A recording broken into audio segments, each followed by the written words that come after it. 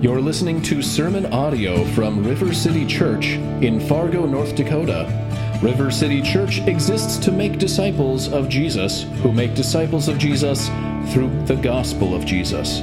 You can find out more about River City by visiting our website at www.rivercityfargo.org. Well, the best way to start a sermon is with prayer, so let's do that. Father in heaven, we come to you with this confession today. Where else can we go, O Lord? Where else can we go? For you have the words of eternal life. Holy Spirit, we pray to you as God Almighty that you might prepare our hearts, help us to receive and break the hard and stony ground of our hearts.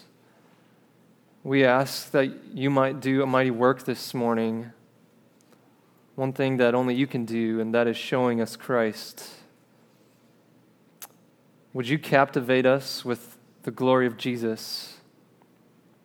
Plant your word and your truth in the very marrow of our beings and cause it to bear fruit.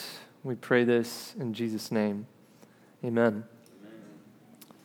Well, good morning, River City. As Devin said, my name is Joshua Molden, and I'm a member here. I'm a part of the Wait community group, and this morning I get the privilege of preaching the Word of God to you. If you have your Bibles, you can start turning to Luke 21. If you don't have a Bible, members of our strike team will be coming down the aisle. You can raise your hand, and they'll get one to you. If you don't own a Bible, this is the church's gift to you today, and it truly is a gift. As you are turning to Luke 21, I just want to kind of remind us of where we're at in the Gospel of Luke. We've been preaching through Luke kind of as our spring series, and we've been doing this for over 3 to 4 years now in the spring. Luke's Gospel primarily progresses based on Jesus' geographical location. So the first thing Luke does is he kind of gives us a prelude to Jesus' ministry in the first 4 chapters.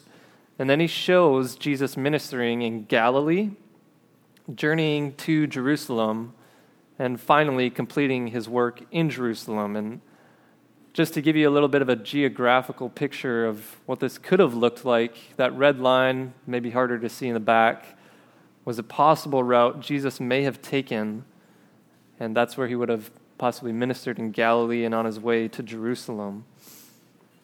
This final section of ours starts in Luke chapter 19, verse 45.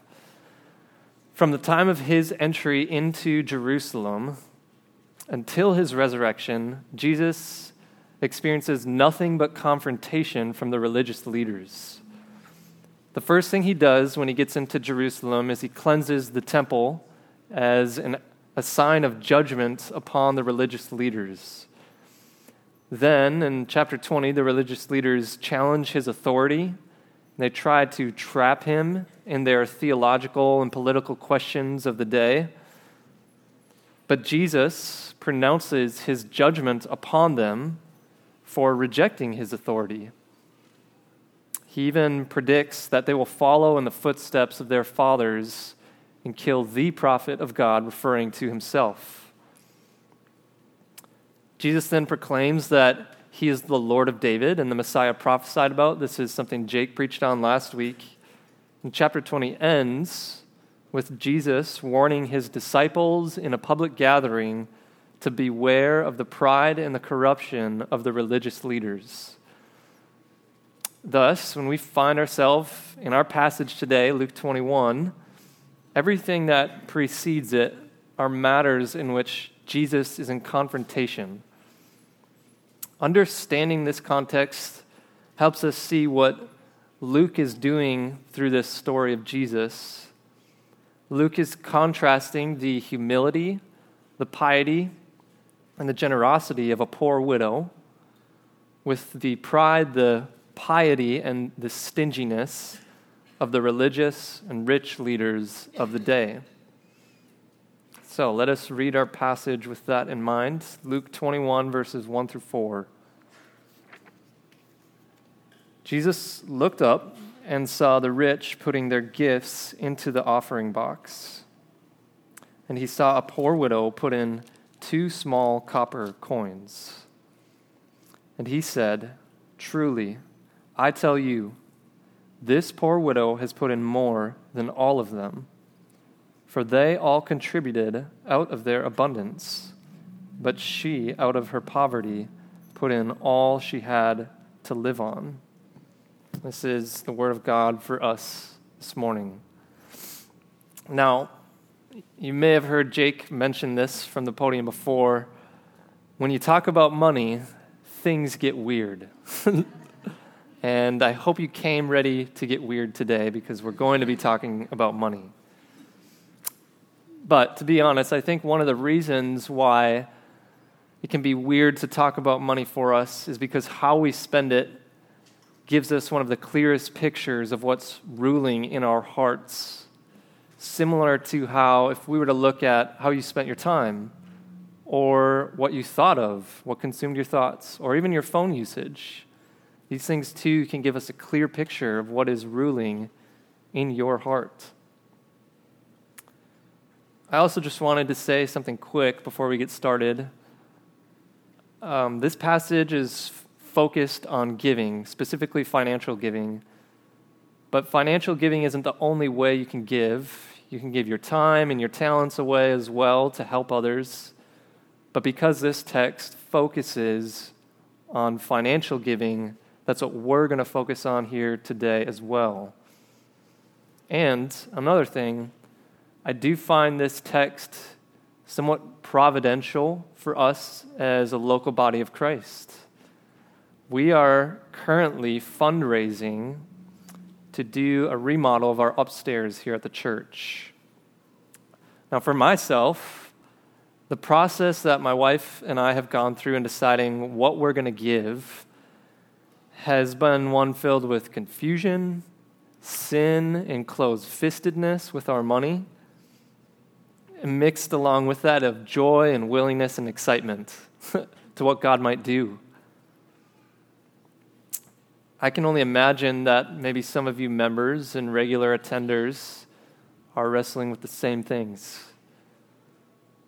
And for those who are maybe visiting today, you too have likely had times in your life when you were trying to decide who you were going to give your money to and how much.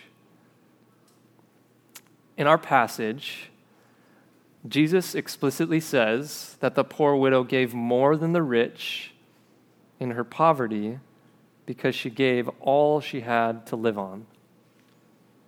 This got me thinking, and maybe you as well, is my giving less than the giving of this poor widow simply because she gave all she had to live on?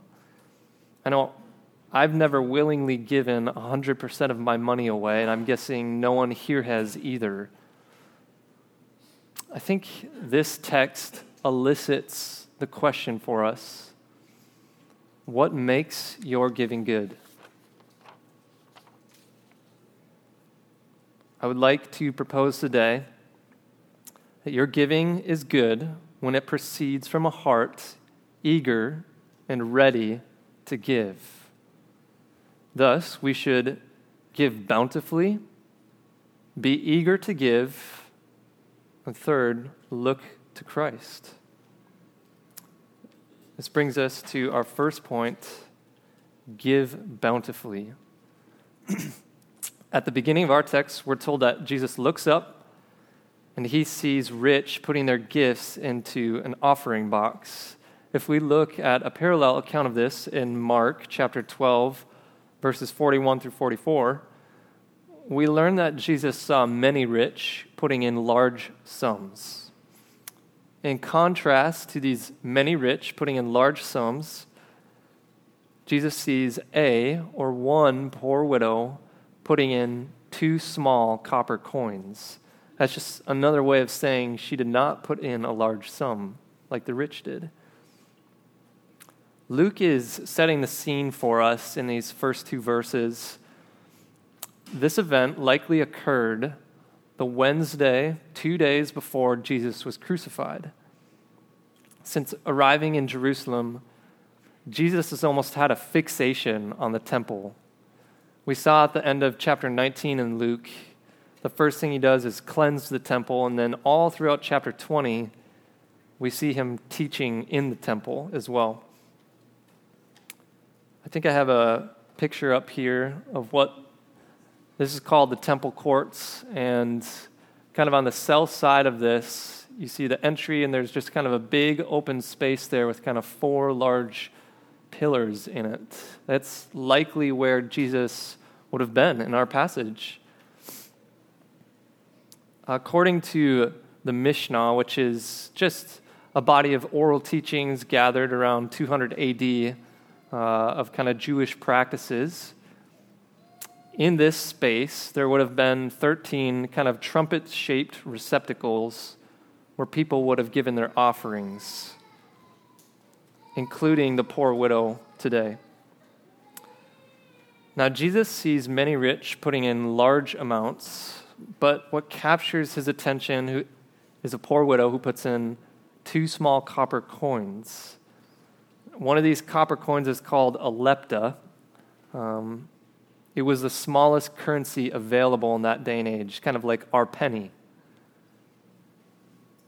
By putting in 2 of these, the poor widow was putting in a menal 1/100th of a daily wage.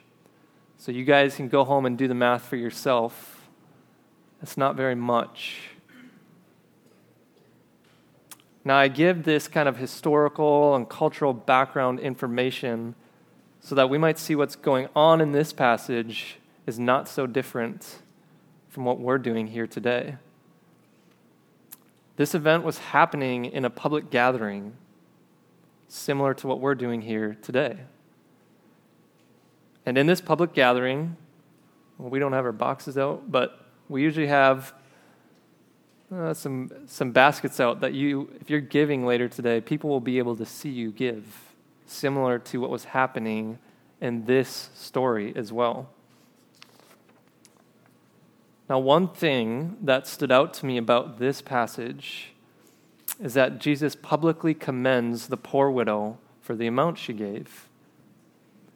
Jesus doesn't explicitly commend her heart posture while she gave. He doesn't even highlight a smile that might have been on her face while she was giving.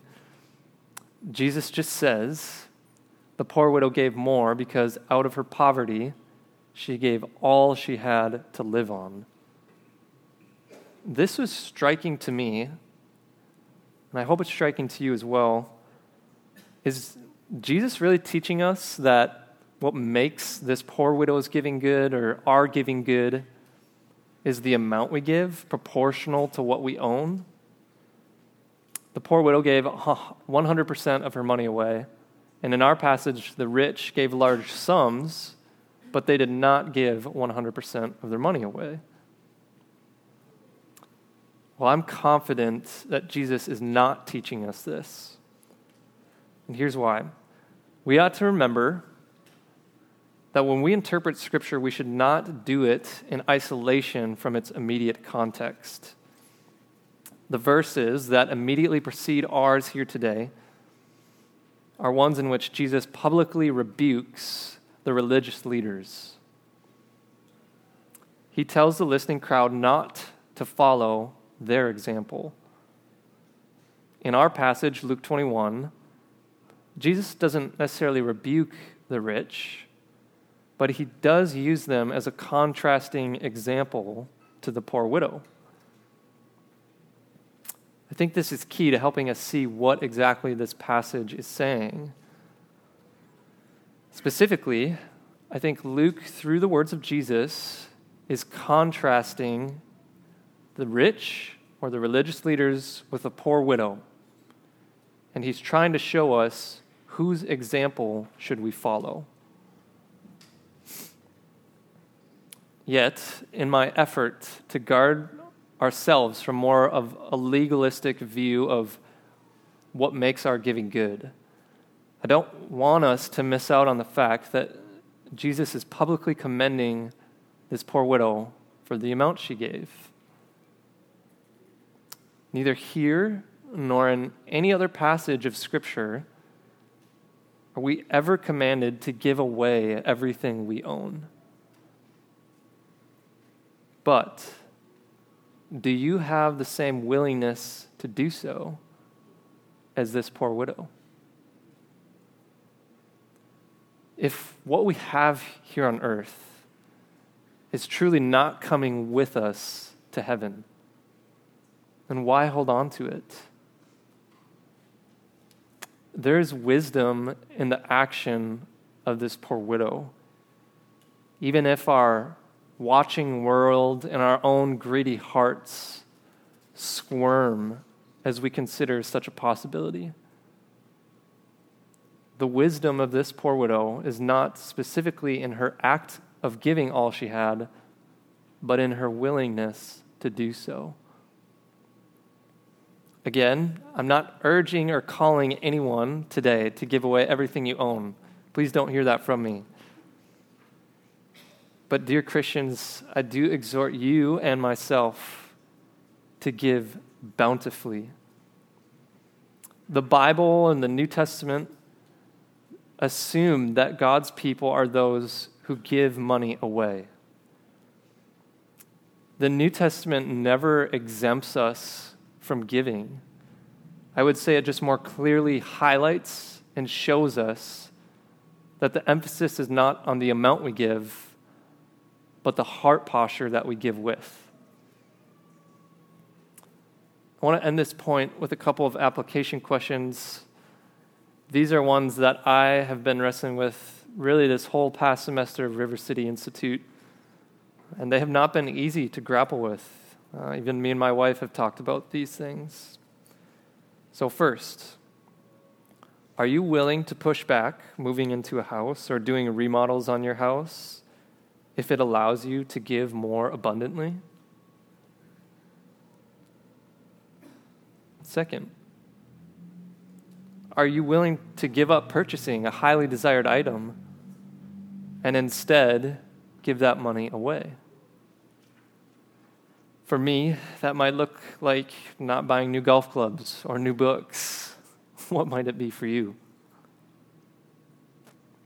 Third, are you searching for ways to budget your money so that you can maximize the money you're able to give away, both for present needs right now and large scale over your whole life?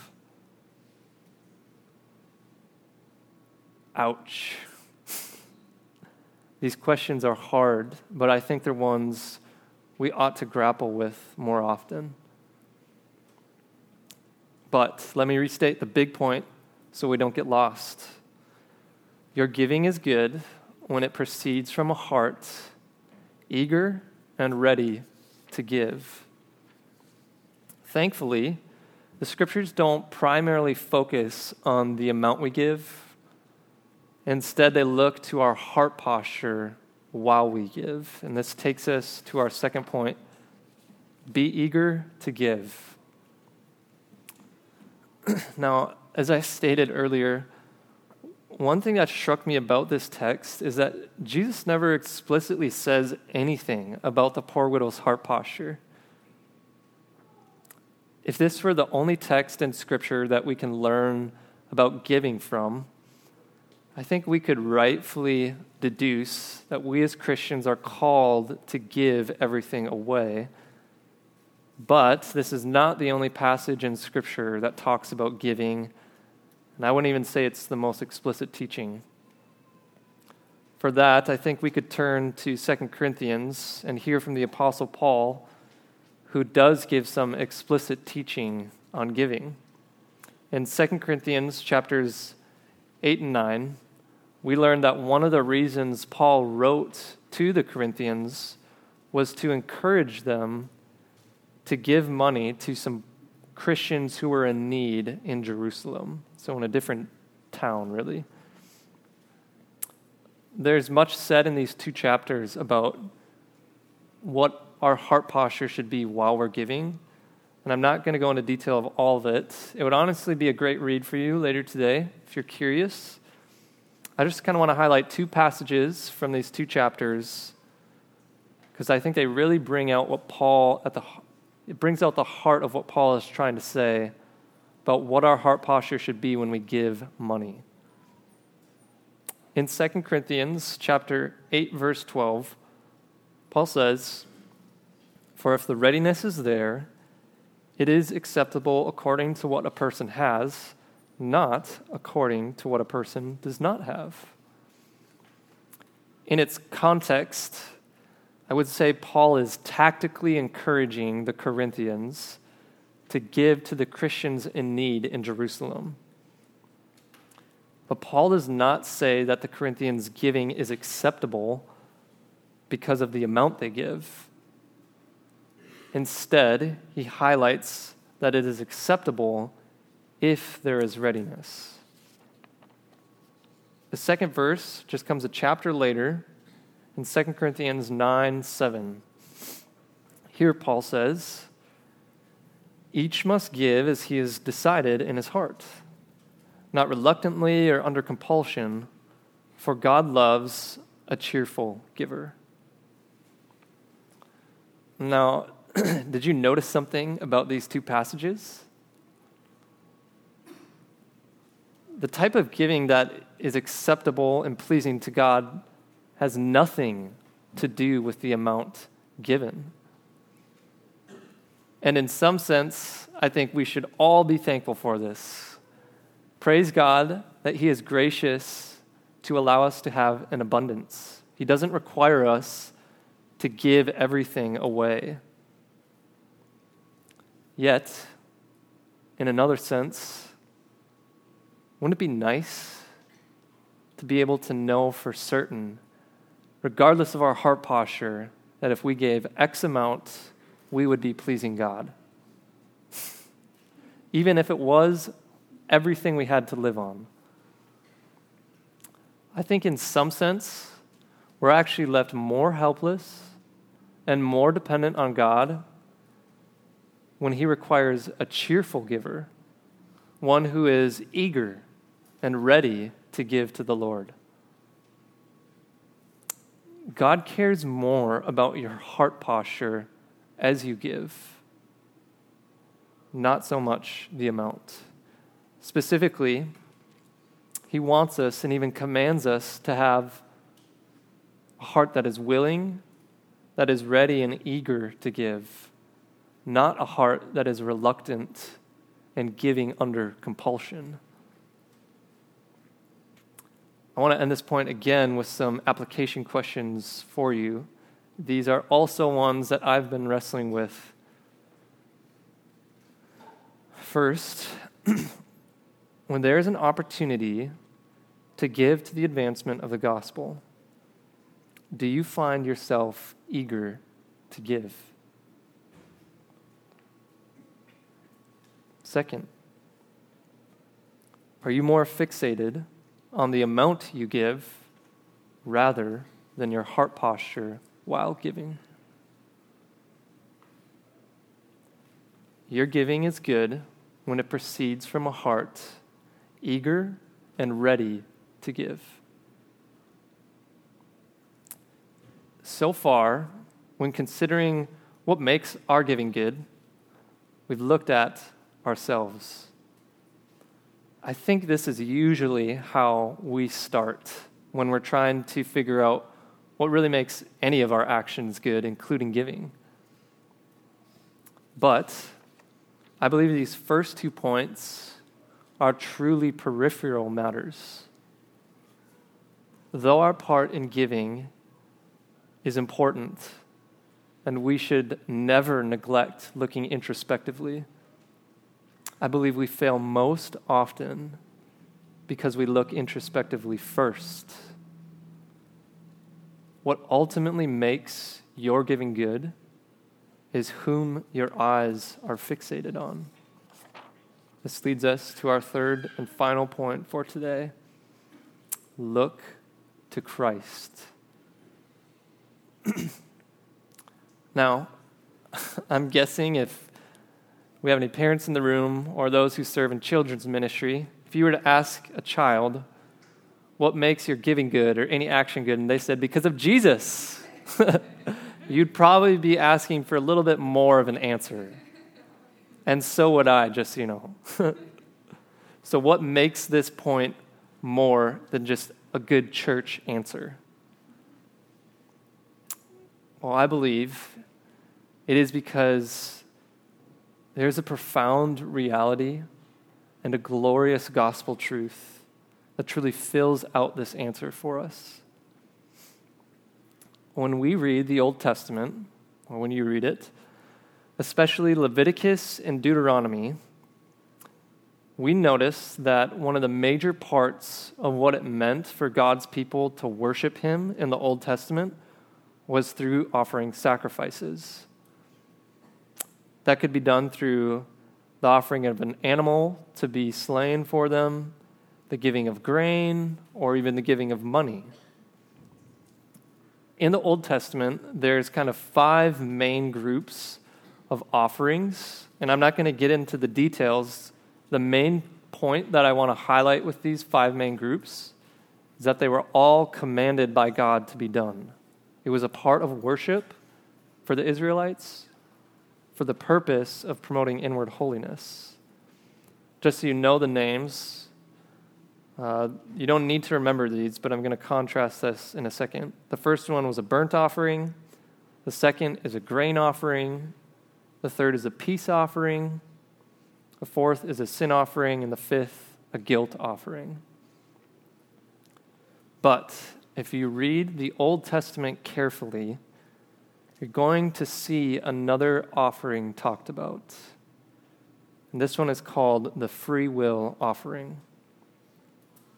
This offering is different from the other 5 groups that I mentioned because it's not required of the Israelites to be given. Instead, as the Lord moved in the hearts of His people, they were to give to Him out of their own free will, out of a response to what God had done for them. The first explicit reference to the free will offering in Scripture comes from Exodus 35. We read specifically Exodus 35, 10 through 29, and we read kind of the latter half of that section for our Scripture reading today. I'm going to get to the last verse. I'm going to highlight that last verse, but first, let me just give a little bit of context to where we're kind of at in Exodus when we get to Exodus 35. The first book of Genesis starts from and covers a time span from eternity past up until the time of Joseph. That's a large chunk of time. Exodus 1 through 18 covers, it really focuses on kind of an 80-year time span of when the Israelites were under the oppression of Pharaoh in Egypt and God's deliverance of the Israelites from the Egyptian oppression.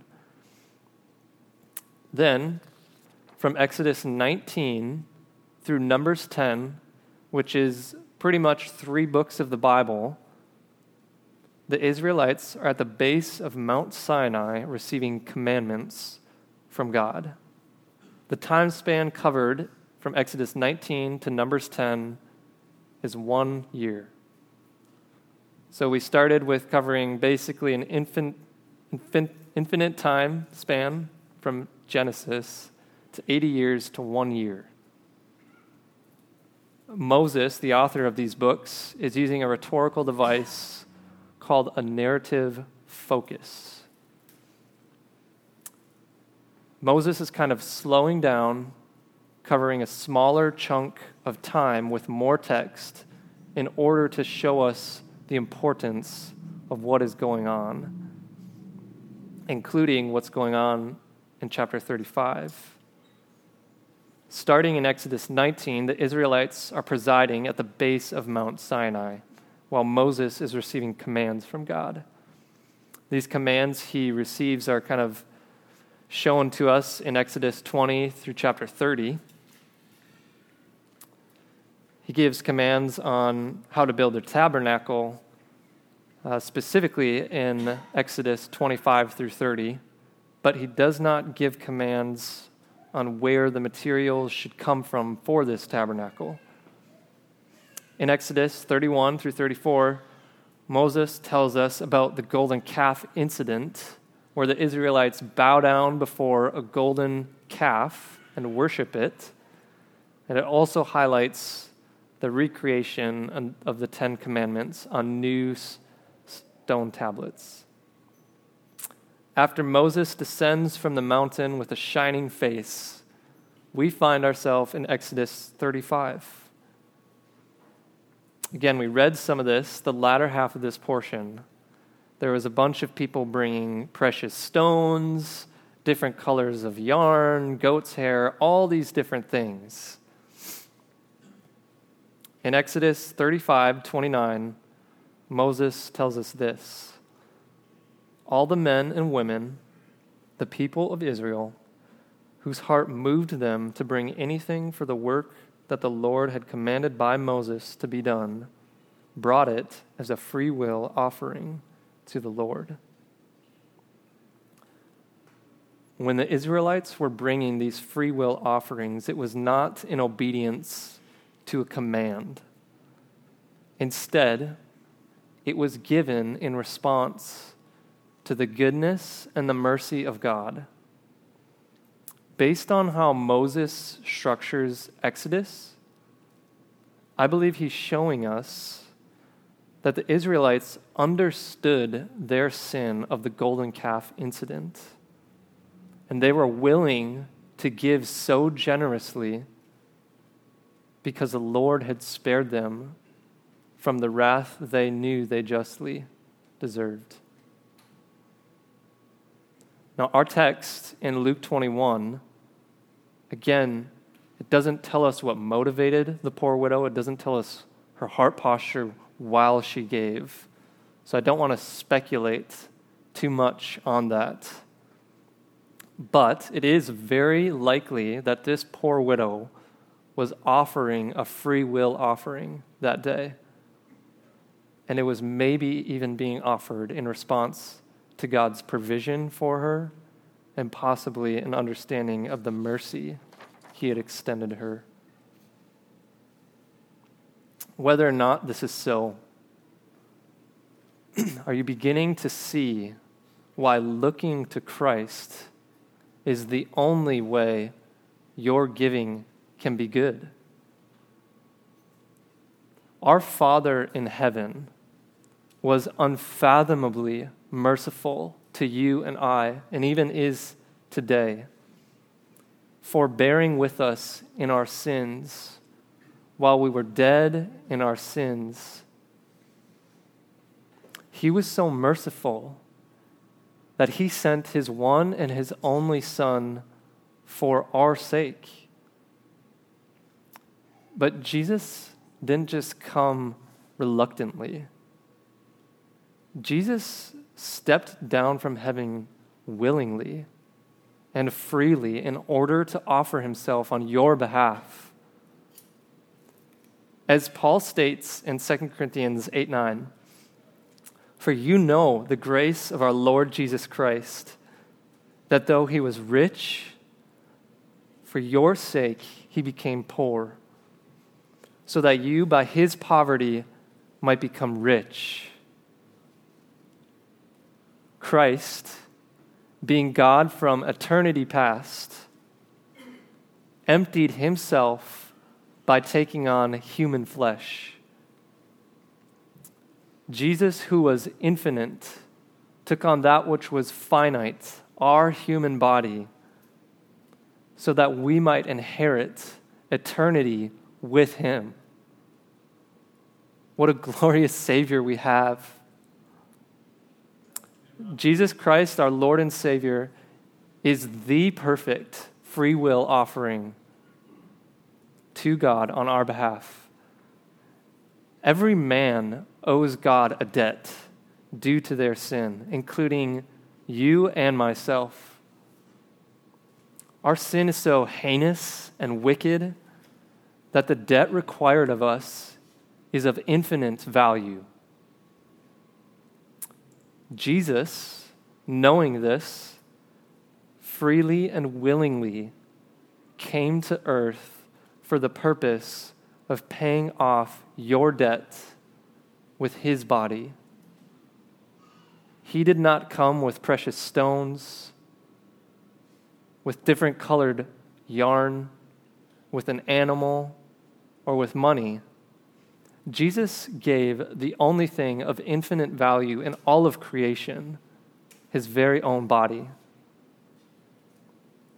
Without faith in the free will offering of Jesus, all of our offerings remain stained by sin. But now, having been washed by the blood of Jesus Christ, no matter if you give 1 penny or all that you have to live on, it is made acceptable and pleasing to God. The gospel truly is our hope in every single sphere of life, including in what we give. Your giving is good when it proceeds from a heart eager and ready to give. Do you see how it is now possible to create a willingness and eagerness within our hearts? To conclude,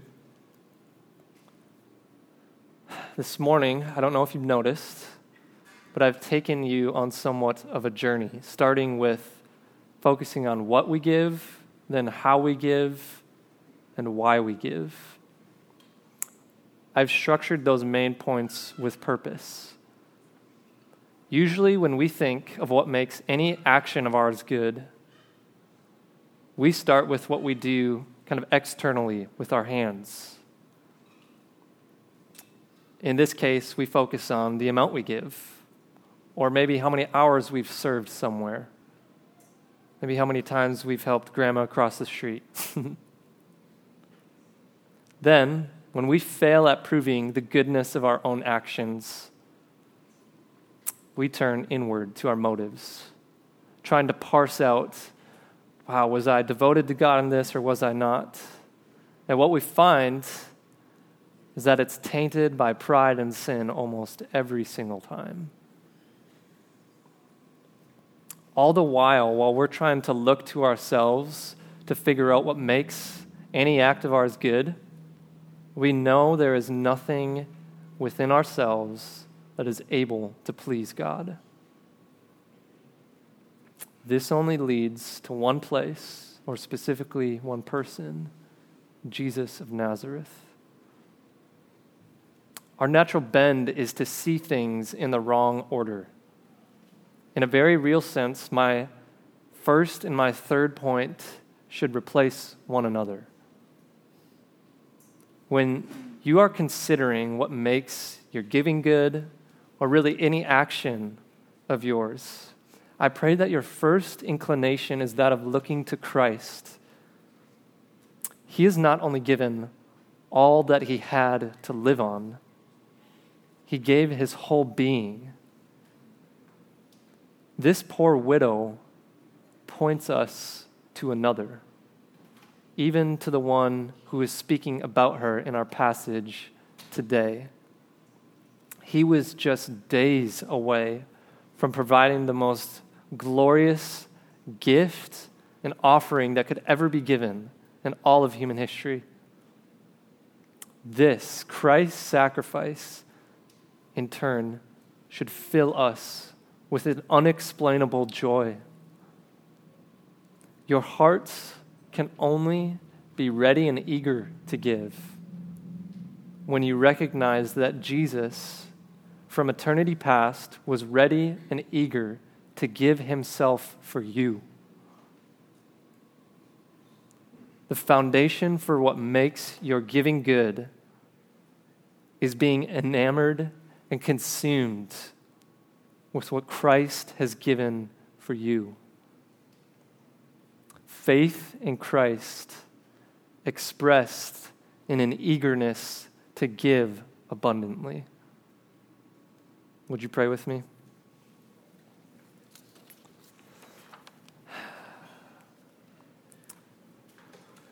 Heavenly Father, we thank you for sending your Spirit to be with us today. Lord, we pray that you might reform our hearts and our minds, even when it comes to giving. Lord, we need to have our eyes fixated on Christ. Lord, I confess that my eyes are often not. I often wonder, how much percentage-wise are we giving already? That's good enough. Lord, I ask that you might forgive me for those wrong focuses, looking to myself instead of Christ. Holy Spirit, would you drive the truth of the glory of Christ and his offering on our behalf into the very marrow of our beings? May that be both the fuel and the engine for why we give in response to your grace and mercy shown to us. And may that fuel the amount we give as well. Pray this in Christ's name. Amen.